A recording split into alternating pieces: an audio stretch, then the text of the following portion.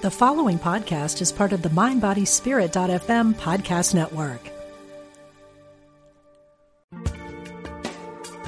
Thanks for joining us. This is Unity Online Radio, the voice of an awakening world.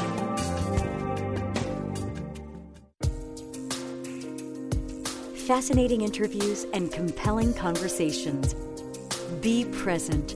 The Diane Ray Show. Hello, everybody. Thanks for joining me today for Be Present, the Diane Ray Show.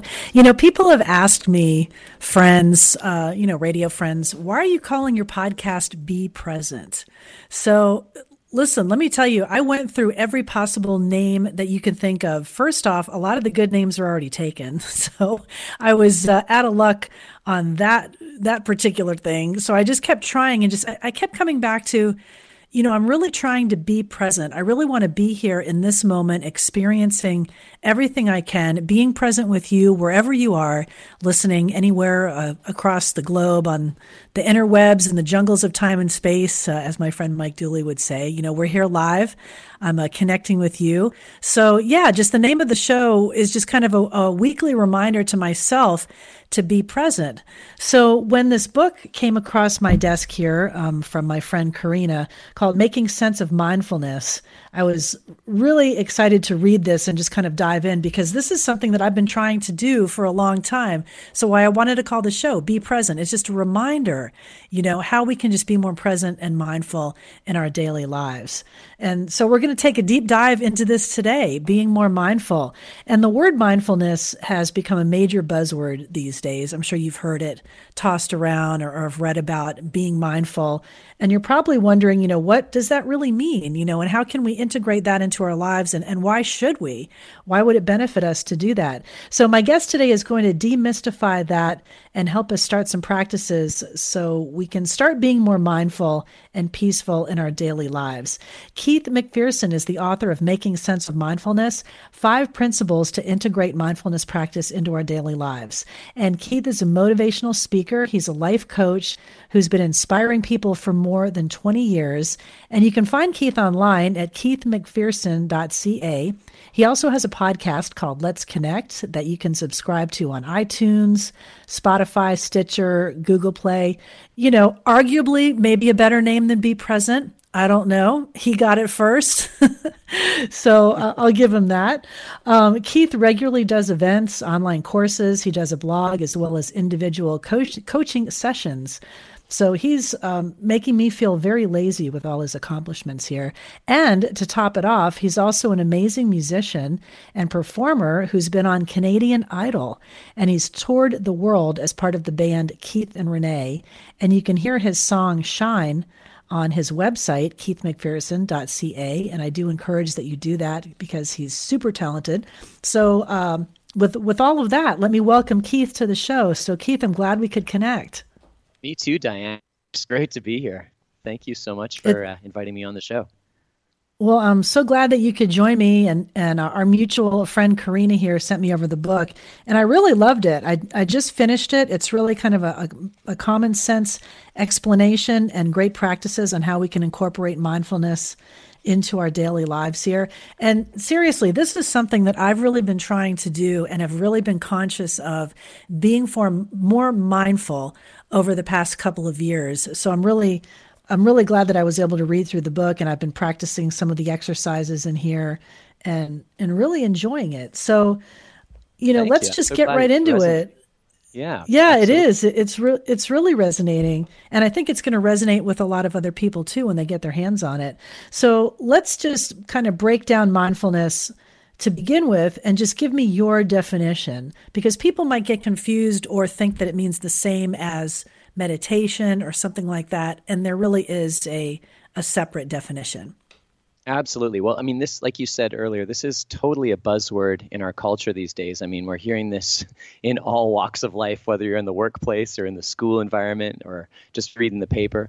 I've spent the last 5 years just really trying to come up with a great definition for this word. And what I've found, or what I've come to the conclusion of, is mindfulness in its simplest form to me means paying attention in the present moment to yourself and others with kindness. And it sounds so basic. It sounds like, of course, I'm going to pay attention to myself in the moment with kindness and everyone around me. But let's get down to the truth of this. When you think about kindness, even towards ourselves these days, I mean, I don't know about you, but I find myself constantly bombarded with thinking that's just on that primary level of thinking that is just totally beating me up and filled with all sorts of thoughts of criticism. And so this is a practice of like starting with your actual thinking and getting into the present moment and really starting to pay attention to like, are my thoughts building me up? Are my thoughts beating me up? What's really going on right here now in this present moment that is really the only moment that we have. I love your show, Be Present. It's just totally that. So it is. It's a reminder. It really is, because I really want to be able to be in that moment. And I remember, and you mentioned a couple of my favorite people, Louise Hay and Wayne Dyer, Dr. Dyer in the book. And I remember asking Louise Hay, how often are you in the present moment? And she goes, oh, that's a good question. Like 80% of the time. And I'm thinking, really? You're able to do that 80% of the time? And wow. I guess, that was over years and years and years of practice. And she lived, until her 90s, 92. So she had a lot of time to do that. But it really is a practice, though. That's quite Isn't a that high crazy? number, Louise, because in the studies that they've done at Harvard about this, what I found out is on average, they find the human mind tends to wander 47% of the time, meaning that if you really think about that, I mean, I feel like mine's like 98% of the time my mind is wandering. But on average, 47% of the time, the human mind leaves the building in the present moment and goes somewhere else and is thinking about other things. And, if that stat is true, if you think about it, like anybody listening to the show right now, you're actually missing out on almost half the show because your mind has gone somewhere else, right? And so when I hear Louise saying 80% of the time, that's pretty impressive that she found herself in that state eventually. That's awesome. That's what she said. I didn't question. I said, okay, that sounds great. I'm working for that. That gives me a goal, something Absolutely. To work on. But you're right. Like I'm with you. I'm on the hamster wheel. I mean, my mind is constantly going. I think that we live in, I call it like a crisis of distraction. We're constantly pulled in a million different directions. I'm like the queen of multitasking, where I'll be on the phone or in a meeting and I'm like, oh, I'm looking at my phone at the same time, my cell phone while I'm on the phone with someone else, on a Zoom call or something like that. And it just gets crazy. And I feel like my brain is going to explode sometimes. And you're right. We're multitasking, thinking that we're getting more done when in reality, we're not. Absolutely. We're not finishing the task. That's right. And I mean, we're living in a time right now where the world is just so sped up and everything is so accessible to us. I mean, you just hop online and apparently they just cleared this patent where I think it's in the next 5 years, it was suggesting that everything is going to be connected to the internet, including like the glass that we look out our windows and the glass in the mirror that we look at in the morning. And just the thought of that to me is like, can you imagine getting up in the morning, you're brushing your hair, and all of a sudden your text messages appear on the mirror. It's like the fact that they've got patents for this, it just increases the speed of everything to the point where we're bombarded. We just have all this noise coming in. And how do we actually control it where we just can push the pause button and check in within ourselves and ask ourselves some pretty powerful questions that need to be asked in order to truly navigate in the world, And that seems terrifying, what you just said. Well, it really is. And I'm not saying it to instill fear, but I'm just saying it more so to speak about the time that we're living in. And for so many of us, like we're walking around just accepting that this is the way it is. And what I've found with this practice of mindfulness is there's another way, and that we can actually push the pause button and take back our power in the present moment and no longer become victim to what, Instagram's telling me I should like, or who I should be friends with on Facebook, or all the different products I should buy.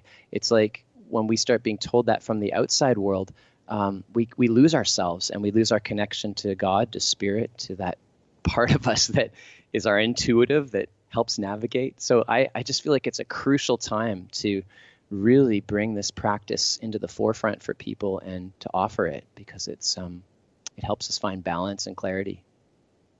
No, I agree. I mean, some of the benefits, I mean, let's just talk a little bit about how we can benefit mentally and physically from a mindfulness practice. I mean, you just shared a little bit that, our minds are just racing a mile a minute. We're not really getting anything done. We're probably not enjoying a lot of that, so mentally we're suffering, but also, and as you get into this a little bit more in the book with the mind body connection, physically we're suffering as well.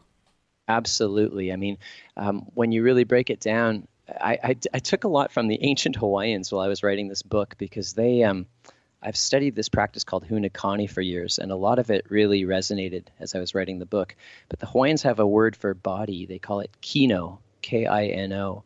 And kino means an extremely condensed collection of thoughts / your body.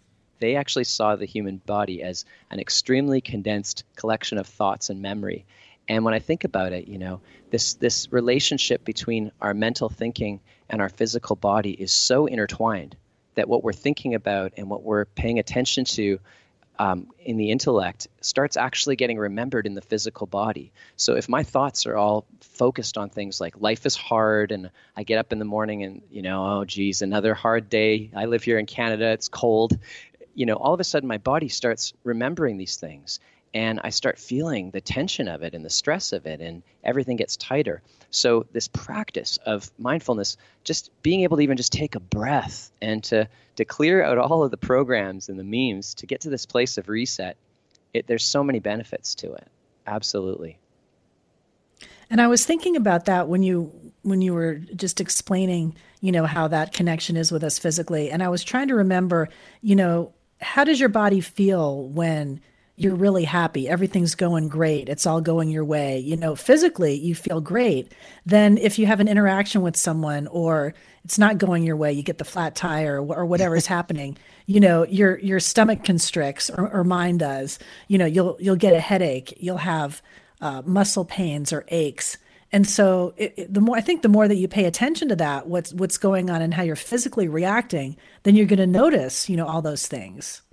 Absolutely, for sure. And, I've been really intrigued lately on the coaching side of things when I'm working with people. I mean, how many of us are living with this limited belief thinking, and at the core of a lot of the fear that we're living with, it's things like I'm not enough, I'm not worthy, I'm going to fail, I'm alone. And these things play out in our lives, and we start taking them on as if they're true. But and I love the work also of Byron Katie, who really asks this question of like, is it true? Is it true? Is it really true that you're not enough? And to start questioning your thinking as it's coming in and as you're adopting everything you're being told, like, is it true? And when you get to the core of it, I mean, is it really true that I'm not enough? I can't be sure that is absolutely true. And if I'm focusing on that, just how that affects me mentally, physically, I mean, it creates a state of dis-ease. So why not start reprogramming ourselves into this place of I am enough, I am worthy, I am successful, I deserve to be happy, I live in a universe of love and joy. I mean, just to come into that awareness both mentally and to feel it in the body, it's transformative. And in a lot of the work that I've put together, I mean, there are so many different practices that we can start integrating to really finding that balance between our mind, our body, resetting things. It's just so crucial. I'm talking with Keith McPherson about his book, Making Sense of Mindfulness. And we are live on the air. If you want to join us, 816-251-3555 is the number to get in on the conversation here. So, I don't know, Keith, we might get some calls. We'll grab some people if we do. But awesome. I think that, once people really get into this book and start doing some of these practices, they're going to see the benefits. So I wanted to go over some of the steps. Maybe we can get through most of them in the time that we have. If not, definitely most of them, some of them, sure, because I want people to be able to do some of these practices, because I was doing some of these exercises and some of them were even really surprising to me. Even I think you're always learning. I mean, no one cannot benefit from learning something new, and that's another thing. I'll mention Louise again, because she was always learning, like into her 80s and 90s, she would take like ballroom dancing classes or painting classes or something like that, because there's always, some new direction that we can go into. So, but anyway, let's talk about that self chatter though, because I think that's something everybody does. I do it all the time. I can't do this, or I'm afraid, or this is going to fail. Yeah. Sometimes I'll have that failure syndrome, or what is it, the imposter syndrome. I'm faking it till I make it. People don't realize I don't know what I'm doing. I can go on like these thoughts go on, in my head, and sometimes we're our own worst enemy when it comes to achieving our dreams. And one of the chapters that I really liked that you addressed, I don't think this is in principle 1, but it's one of the principles of the saboteur, self-sabotage. So Right, I think it would be two. great to get into that a little bit, because I think we're all doing it. Yeah, let's chat about that. Well, principle 2 of the steps talks about this: expose the saboteur. And the saboteur is some people do call it the imposter syndrome. It's that part of us that comes up and tells us we can't, we shouldn't, we're not good enough. It's that limiting belief, conditioned mentality. And what's very interesting about the saboteur is, it's been said that every single one of us has one of these operating in some way. I went so far in really trying to expose mine by realizing that mine in my imagination looks like this little stick character that shows up, this little stick man, and it's always talking to me, and it's telling me things like, you're talking too fast on the Diane radio show, and it's telling me things like, you're not going to say the right thing, and you don't have the right answers, and you're not doing a good job. And so the thing is, for a lot of us, we allow that in, and it starts running our show. And actually, in essence, this sabotaging part of us actually thinks that it's keeping us safe in its mind. It's the part of our brain that's connected to that primal fight or flight. It's that part of our brain that tells us, don't go out on the street because you might be attacked by lions. But the truth is, 9 times out of 10, this aspect of us is really keeping us stuck in this safe place. So what I propose in this principle is to really start exposing that fear-based thinking when it comes up. Sometimes it doesn't come on just as a thought or a voice in your head. Some people experience this as just a feeling, like we were talking about earlier, in the body, like the tightening of your chest, or that part of you where you feel like your wheels are spinning and you can't sleep at night. So to start becoming aware of, when is this kind of fear-based energy or thought form coming in and affecting me in this present moment, and to expose it. And there's so many really, really powerful ways to start exposing the saboteur. And the reason I say expose it and name it is because if we don't name it, a lot of times it just starts running our show. Like, you might know people that literally they show up in your vicinity and they start telling you all the things to worry about and how life is going to fall apart. And they're literally a walking, talking saboteur. And so to name it makes you go, okay, hang on a minute. This is the part of me that thinks it's keeping me safe, but in fact, it's actually preventing me from being present in the moment and honoring what's true and really trusting myself. So when we talk about a way to do this, one of the most powerful ways I've learned how to do this was actually inspired by Louise. And it happens when you're in the washroom and you're washing your hands and you look up, and staring you there smack in the face is the mirror. And you look at yourself in the mirror, and just consider, most of us look in the mirror and what do we think? Our saboteur comes up. It's like, bad hair day. It says, oh man, like you got to get to the gym, and it points out all of our imperfections. That's your saboteur. So the invitation is to get in front of the mirror on a regular basis, to notice that your saboteur is going to come up and say things like, this exercise is so cheesy. Like, this sounds like a bad SNL skit from the 80s. And to go deeper and to see yourself and to start saying things or thinking, if you, at the very least, like, hey, handsome, or hey, cutie, or I love you. You're enough. You're doing a great job today. You did a great job on the radio show, Diane or Keith. To get to that place where you're building yourself up. And, my saboteur comes up right away and says, who do you think you are, telling yourself that you're good enough and that you're beautiful and that you're smart? But who are you not to? And so to me, this is like such an important practice to get in the habit of, so that we're no longer living from this place of fear-based. You may have heard this acronym, FEAR, standing for false evidence appearing real, knowing that most of what we worry about doesn't actually happen in the present moment. It's the saboteur. So Right. That's so true. That catastrophe thinking. And it's so easy to get into that. And I love that you mentioned the mirror work. And you're right. Like you will feel ridiculous because I've been trying to do this for years. And in the beginning, when you start taking those first steps and, you'll look around like, oh, did anybody hear me say that? You're beautiful. You can do this. You're a good person. You're smart. You're capable. Yeah. And it's just so easy to fall into the pattern of, oh, my hair is horrible. Look at those wrinkles. My skin's a mess.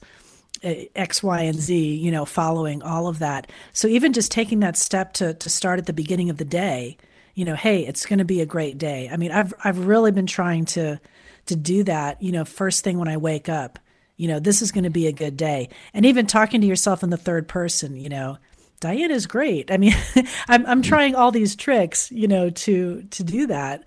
And it's a practice.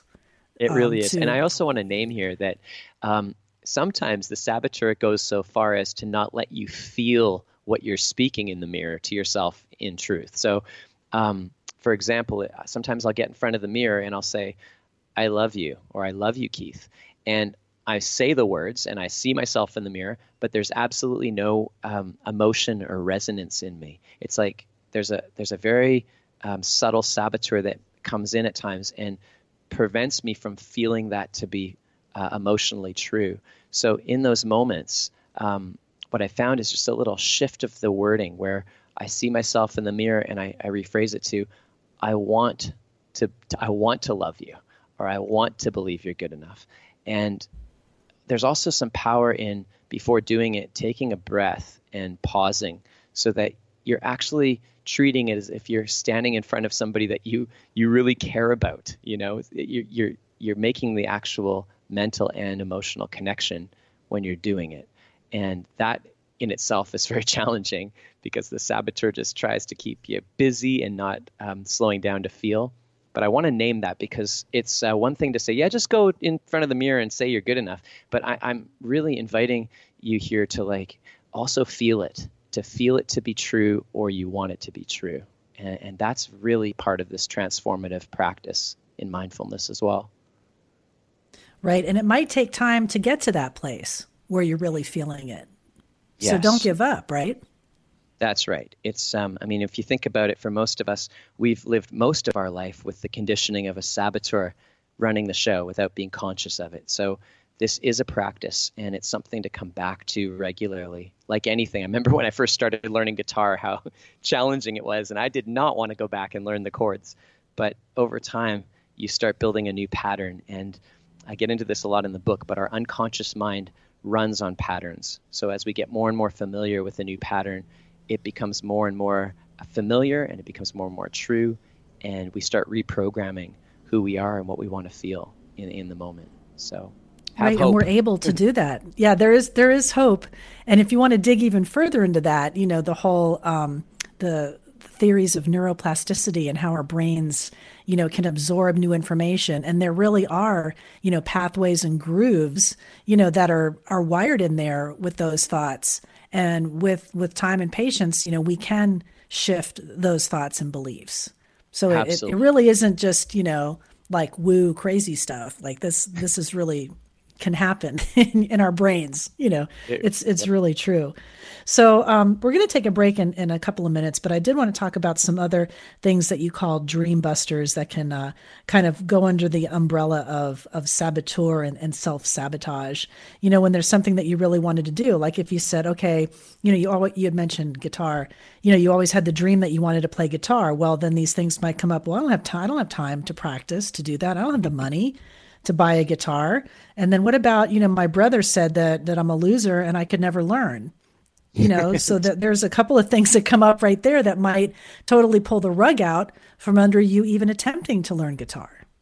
That's totally right. So how can we kind of navigate that? Yeah, absolutely. Well, the principle 1 in the book talks about everything begins as an inner dream. What we're thinking about in the mind does actually manifest into reality, whether your dream is a positive one or one of defeat.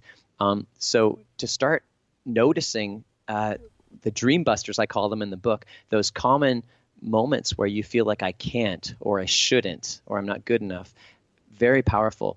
The top 3 dream busters when I was interviewing people around this, I asked the question, what gets in the way the most for you of living your dream? And we've already touched on a couple here. Time was one of the number one. That this thought pattern or dream buster of, I don't have enough time to do what it is I want to do.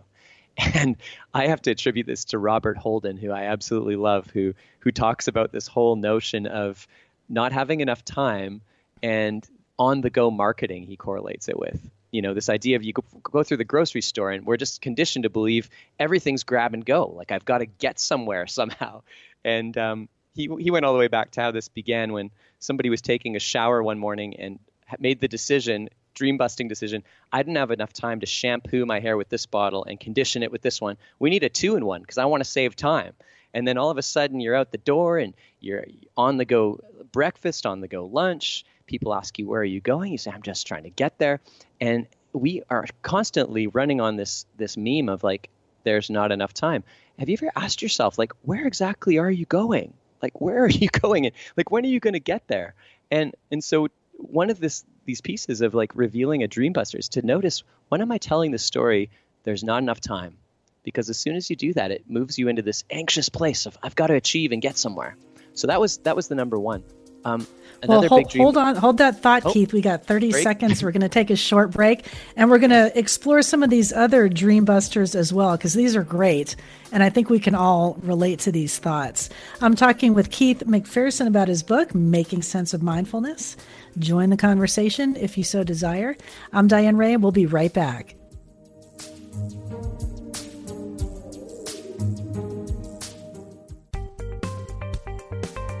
Experience the difference. Unity Online Radio. The voice of an awakening world.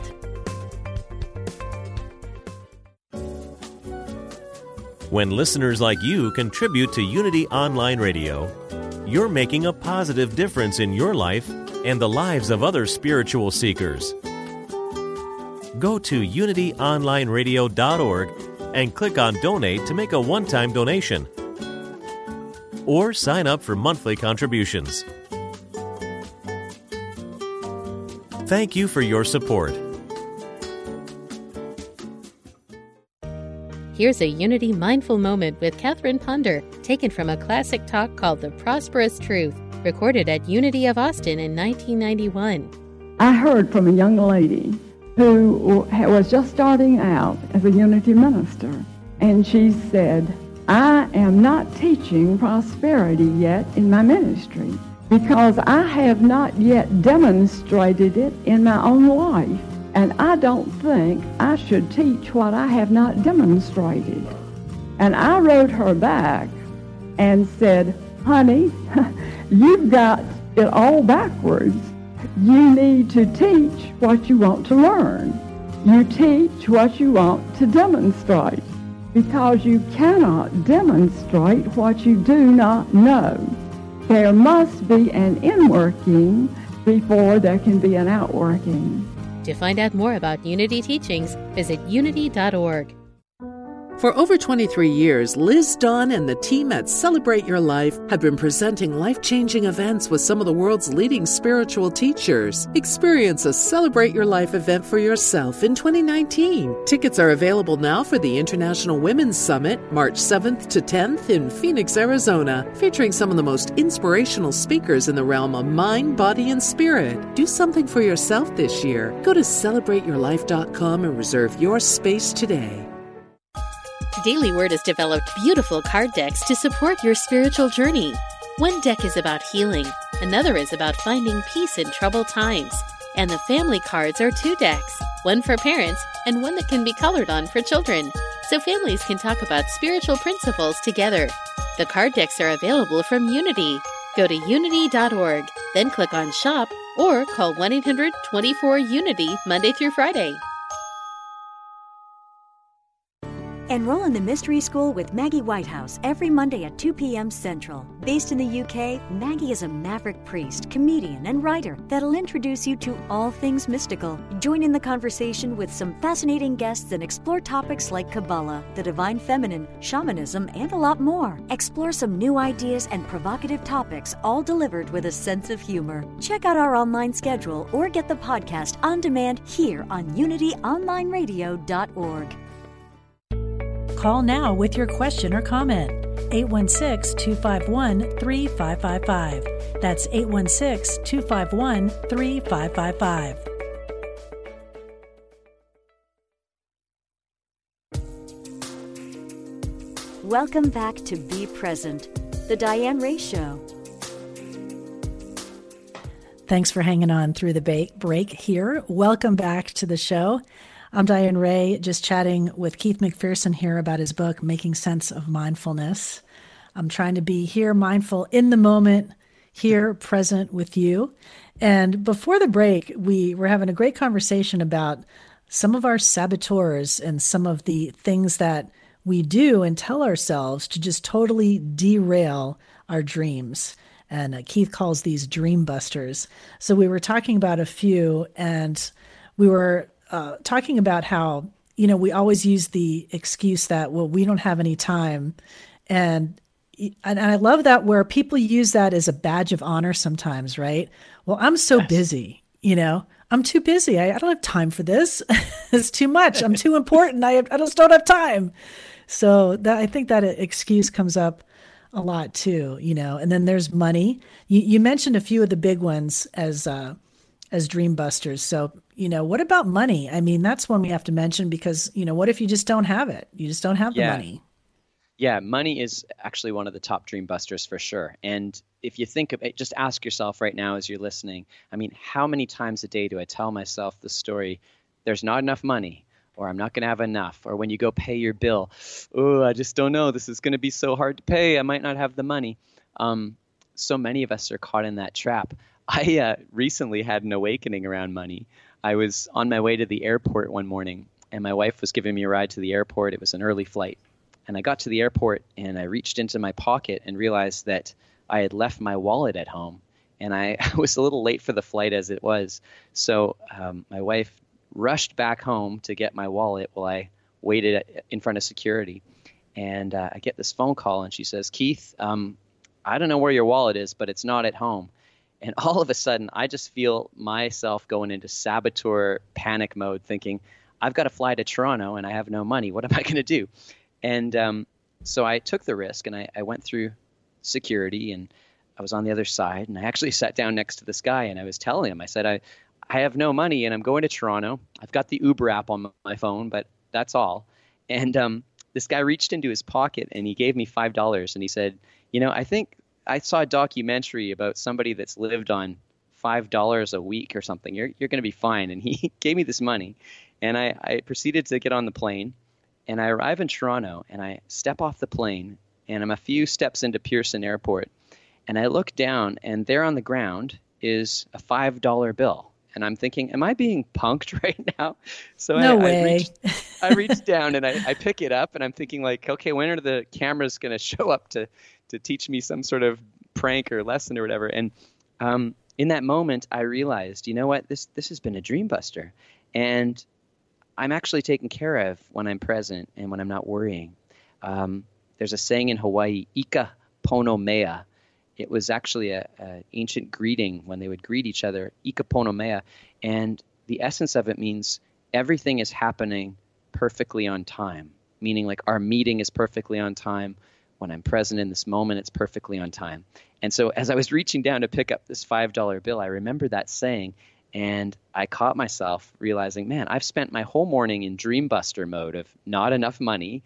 And all to say, I got to the hotel and I was unpacking my bags, and it turns out my wallet, because it was so early in the morning when I was packing, was in my checked luggage. So I just think about how so often we get ourselves in these knots of like dream busting, and it all works out in the end. So why are we spending so much time in fear mode and panic mode when truly it's just a dream buster trying to pull us away from from what's See, all happening that right panic and anxiety for nothing. And you already Yes. had it packed. That's so funny. And you're $10 ahead And I was because 10 you bucks got ahead. $10. Exactly. That's It's great. amazing. Yeah, totally. And I want to Ikaponomea. mention this other one too. And what was that? How was it pronounced? Ikaponomea. Ikaponomea. Ecoponomea. I'm going to remember that. Everything's working out in the right time. Is that it? That's it. Everything's working out in perfect time. Yes. In perfect time. I love that. Now, I want to talk about the opinions of others too, because this is something that I see a lot, maybe more so with my women friends than with my men friends. But that can really just bring things to a screeching halt too, and take us out of being mindful and bust all of our dreams. Why is that so important? Why do we care? Yeah, absolutely. Well, I mean, this is a huge dream buster for so many of us that we get into this mentality of, approval seeking, meaning like I'm not at the root of it. It's I'm not enough. It's this belief of I'm not enough, and somehow I need to prove my worth. And this totally feeds into things like comparing ourselves and the jealousy that can seep in when we feel like someone else is doing it better than me. This idea of the opinion of others. I remember Wayne Dyer used to talk about this a lot, and he used to say, if you're seeking approval, the first place to go is to approve of yourself. And when you no longer are focused outwardly going, do they like me? Did I do a good job? Am I going to be, successful in their eyes? When you no longer go there and you turn it inwards to this place of, I approve of me, I am enough, there's a total shift that happens. Yet we've been conditioned to believe that there's always more to do, and we need to prove our worth, and we need to do more and be more and get more. But these are myths. These are actual lies that have been programmed into us, and we don't have to believe them. It's I've spent most of my life as a touring musician, and I have to tell you, I mean, I've been guilty of this a lot in my life of feeling like I'm not enough. Getting on stage and did the crowd like me? Was my song well received? Am I getting a good review? And a few years back, I had a huge turning point. I was, as you mentioned in the intro, I was on Canadian Idol as a finalist. And the first part of that show was just torturous because there was all these cameras filming me on national TV. And I was just in my head thinking, like, I got to do a good job. I've got to look the part, dress the part, sing my song. And one particular day, when it got down to the top 20, I was in this rehearsal with this amazing vocal coach named Deb Bird. And I went into this audition with her and a rehearsal with her, and the cameras are all filming me. And I was up in my head, and the entire story was this dream buster of I'm not going to do a good job, and no one's going to like me, and everyone's going to laugh at me. And I remember the song started in the rehearsal, and I tried to sing, and in between every line of the song, my mind was so busy and caught up in this place. I was stopping and talking. I was like, is this the right key? Am I doing okay, Deb? Like, are you approving of me, basically? And about 30 seconds in, she just said, stop, like pause, just pause. And the music stopped. And my mind got even busier, just turning with, oh, I'm totally failing right now. And I'm getting sent home. I'm getting eliminated from the show. And she just took my hands and she said, just breathe. Just take a breath with me. And we proceeded to take 3 deep breaths together. And at the end of the third breath, she looked me in the eyes and she said, now sing. And it was like the most magical thing. The song came on and I started singing. And not only was I just singing the words, but I was feeling the words to this place of just, I was tearing up. It was like the music took on a new life form. And it was this switch in me of remembering, oh yeah, there's more to me than the approval of everybody watching on TV. This is about me connecting to my inner spirit. This is about me being present enough in my own confidence to be able to share as opposed to needing something. And that was a huge turning point for me in this particular area. But there's layers to it. What a great shift. Yeah. Yeah. It's not all solved. It's ongoing. But it's this practice of noticing the dream buster, That's amazing. So how far did you get in the Idol process? Because that's got to be brutal. I can just imagine, you're up there, like you said, and you're waiting for them to give you feedback, essentially telling you what they did or didn't like. Yeah, it's like the So epitome that's got to of be history hard. lesson. It is. It's the epitome of this what we're talking about. So did you? I mean, did you win or I no? didn't actually win the prize in the end, but you know what? I did win because I came away with just so much more awareness of how to how to live life from a place of inner approval as opposed to outer approval. And up to that point, I'd been striving in my career to get ahead and be famous and make lots of money and be the next Paul McCartney and Beatles. And it was like, hang on, pause. Why am I doing this? I'm doing this because I want to be liked and loved. Oh, I'm actually not feeling this internally. And that shift was what I won from being on Canadian Idol. So I guess numbers wise, I made it down. I think it was the week of the top 10 that it's so brutal. They call it, you get eliminated from the show. But Right. I think of that as I eliminated my ego in a That's way. so funny. That's so Beautiful. interesting. Hey, that's quite an accomplishment, so definitely don't think that you lost. Oh, And, thank you you. said you're a fan of Wayne. Wayne would always say self-actualized people are independent of the good opinion of others. Yes. So you're self-actualized. Although actually I think he stole that from Maslow to be true, That was his Wayne Dyer. That's right. Right. That's right. He put his own Wayne Dyer spin on it, which was right. amazing. So yeah, I mean, it's definitely that's an important thing to try to extricate yourself from the good opinion of others. Something that we always do. So I want to talk about a couple of the other principles as well that are so valuable.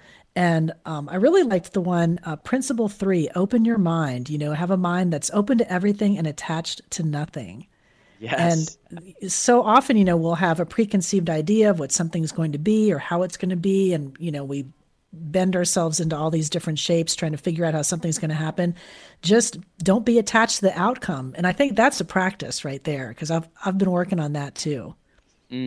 Yes. How does that work for you?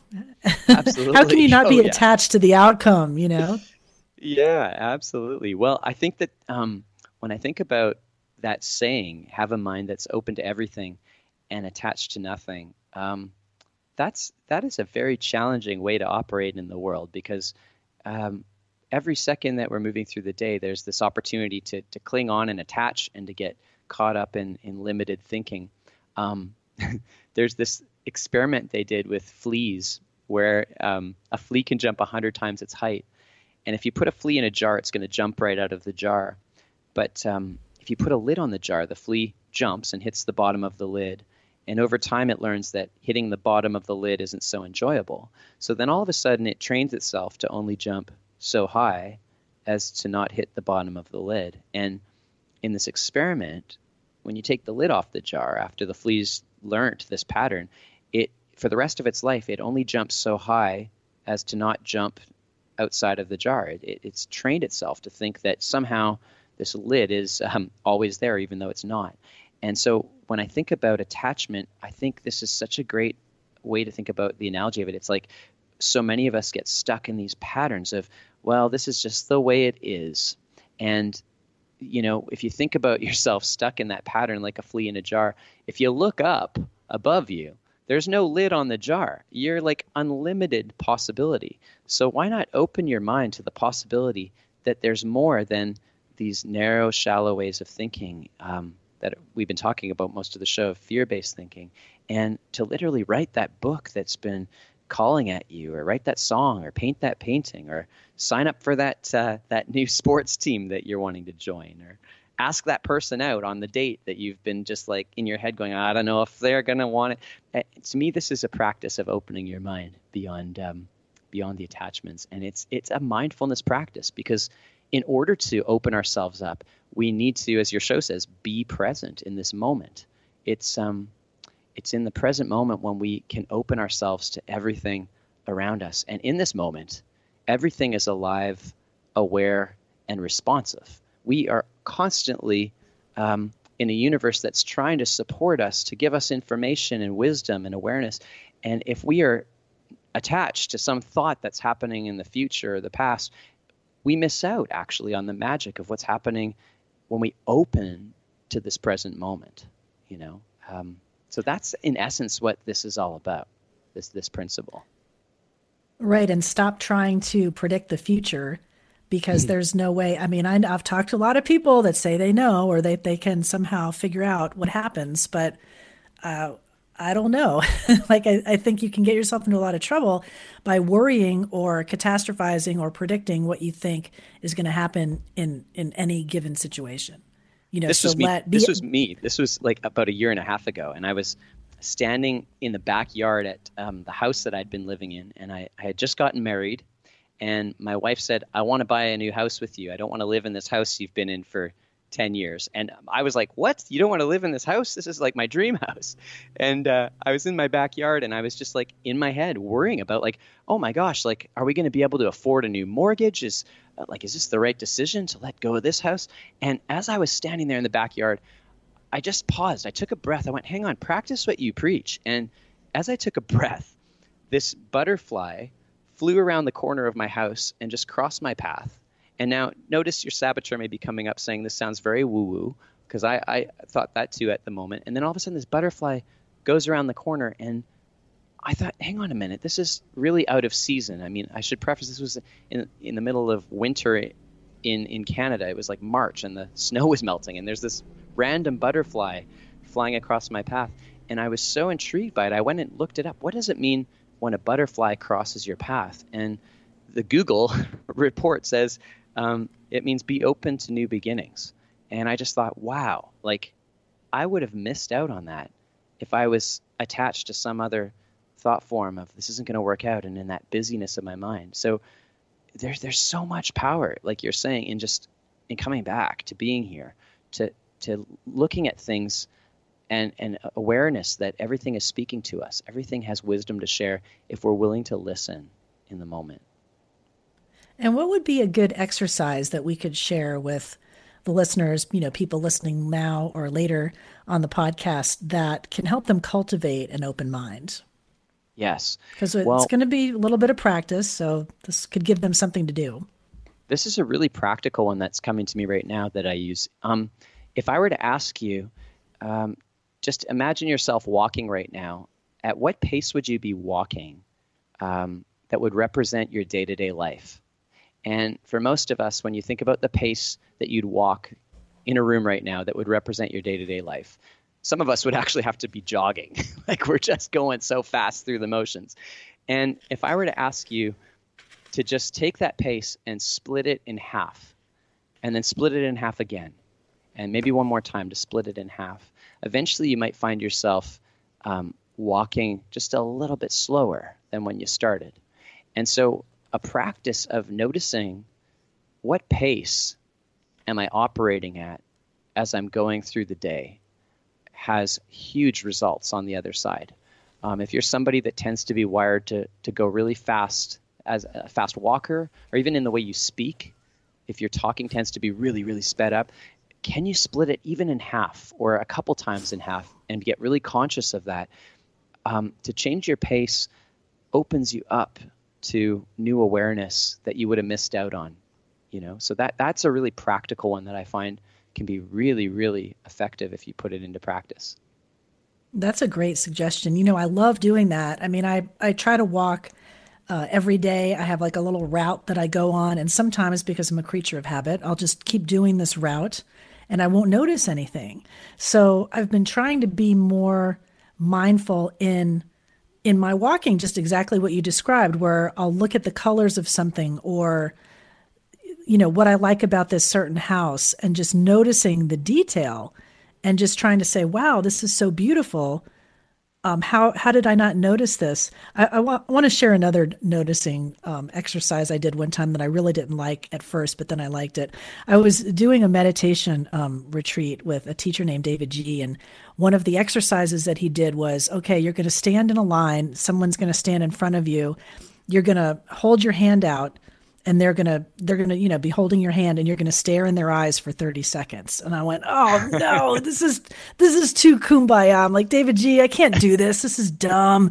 I don't want to look in their eyes. So I went into this exercise with all these, weird feelings.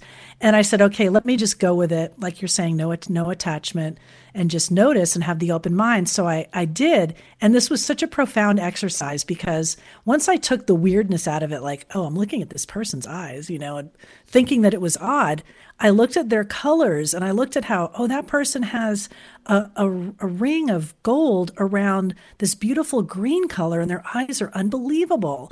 And this exercise really affected some people very profoundly. Like some people would started crying and they got emotional, and, they were just really touched. And I just remember feeling how miraculous and beautiful all these people's eyes were when I just kind of focused on that. And it was really a cool exercise. And then after I told him, I really hated that exercise when you suggested it.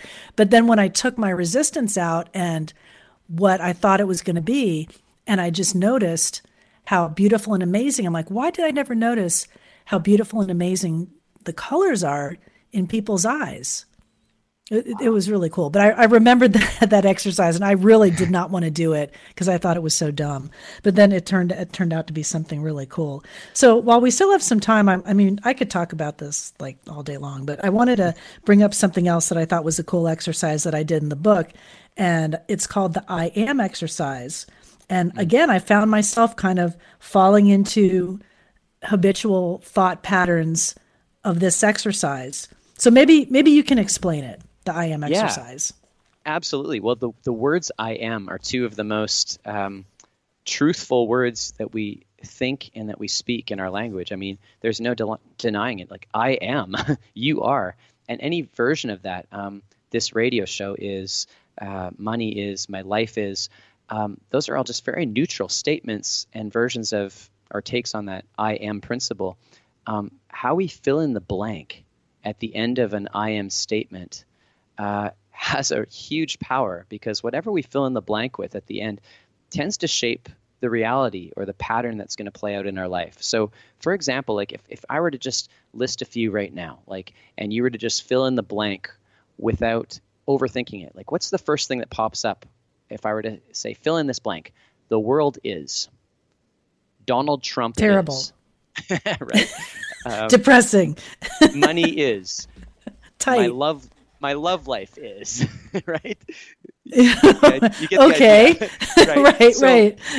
If you did this right, and you just whatever you blurted out, just ask yourself, is that what I want to be believing? Like, do I want to actually believe that, money is hard to come by, or Donald Trump is terrible, or my love life is non-existent? If that's what's popping up, right? This is a pattern that's been running under the surface for you. And the invitation in a mindfulness practice is you can actually shift this over time by telling a new story, because you are the story that you're telling yourself when it comes to a practice like I Am. So it might seem far-fetched to say, Donald Trump is an amazing guy who's making the world a better place, right? I can already feel my resistance pop up in some of that. But here's the thing is, Wayne used to say this: when you change the way you look at things, the things you look at change. And I'm a huge advocate for this. Over time, as your beliefs change, everything around you starts shifting to meet that. Well, this is funny. I have to share with you, to be honest. When I was doing this exercise, I tried to game the exercise. I tried to trick myself into saying, work is so wonderful and amazing. And oh, no, I can't be dishonest with myself. My first thought was work is challenging, not in a bad way, but that was what my thought was. And I said, okay, stop trying to game the exercise. Just really do it. And don't second guess your thoughts. I was trying to second guess myself and do the answers that I thought, well, Keith would like this answer better if I said this. And it is really revealing. And I was aware that, well, okay, I'm believing these things, and I don't want to believe that. Things are challenging, when you're trying to do something new, but ultimately I know it will succeed, and I feel very strongly that it will. And, so it was just interesting where I thought, okay, I'm going to game this, and do the answers that I think should be there. But you can't do it that way. You have to really be honest. Yeah. So I thought that was funny. Yeah. Yeah. It is the first one. I'm like, money is tight. That was my first thing. I'm like, oh, why am I thinking that? That's wrong. And then not to get into the whole cycle of beating yourself up for thinking that, because that's, again, the saboteur energy. So it's like, okay, well, what do I want to believe? If money is tight, or that's how I'm feeling, what do I want to believe? And how do I start telling myself that story regularly? And over time, as you start thinking it and feeling it, your belief starts becoming the reality. And you got to be present to this kind of stuff to really shift it. And that's why I love your show title and the practice of mindfulness, is it's all about being present to essentially, what am I saying I am to? Yeah. It's so interesting. And I am is very powerful. You say those are two of the most powerful words in our language that we can use, I am. And I was trying to think, so what would you say? I am what? Right in this moment? I'm gonna put you on the spot. Yeah. Yeah. right now. I am so grateful right now. As I was sharing on the break with you, this is like on my bucket list to connect with you. And I am so grateful because I've listened to you all the way back to the days of doing that work with Wayne Dyer. And I just absolutely have admired your journey. And I'm just so grateful that Spirit has connected us here. That I'm in a state of gratitude in the moment. If you were to ask me that's so cool. last night, it was like, I am struggling. So it's constantly shifting. But I'd rather tell the story right now of I am grateful and feel that. Oh, I love that. I am grateful. And I'm going to say I am happy because I am happy because I think, oh, this interview's been great. We could talk all day. This will be awesome. I am happy. This went well. So yeah, but it's so interesting, what you can find out about yourself when you just do a simple exercise like that. Oh, I yeah. am. So, wow, how much time do we have left? I am pretty sure that it's not much, maybe like a minute. So I want to send people to your website, and I hope that they do check this out. It is keithmcpherson.ca. See, I was right. There's my music. I am sure that there's 30 seconds. There's 30 seconds left of this show. So keithmcpherson.ca. Definitely check out Keith on the site. Pick up the book, Making Sense of Mindfulness. Take a minute. Be present wherever you are. And Keith, thank you so much for joining me today. Thank you, Diane. You're such a delight. I love this.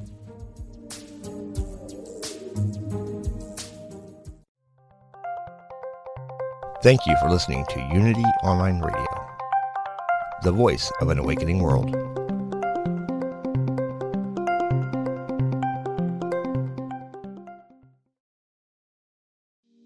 We talk to the animals, and we know you can too. On the Animal Communication Podcast, hosted by the three of us, myself, Julie Hirt, Karen Dudley-Smith, and Meredith Tollison.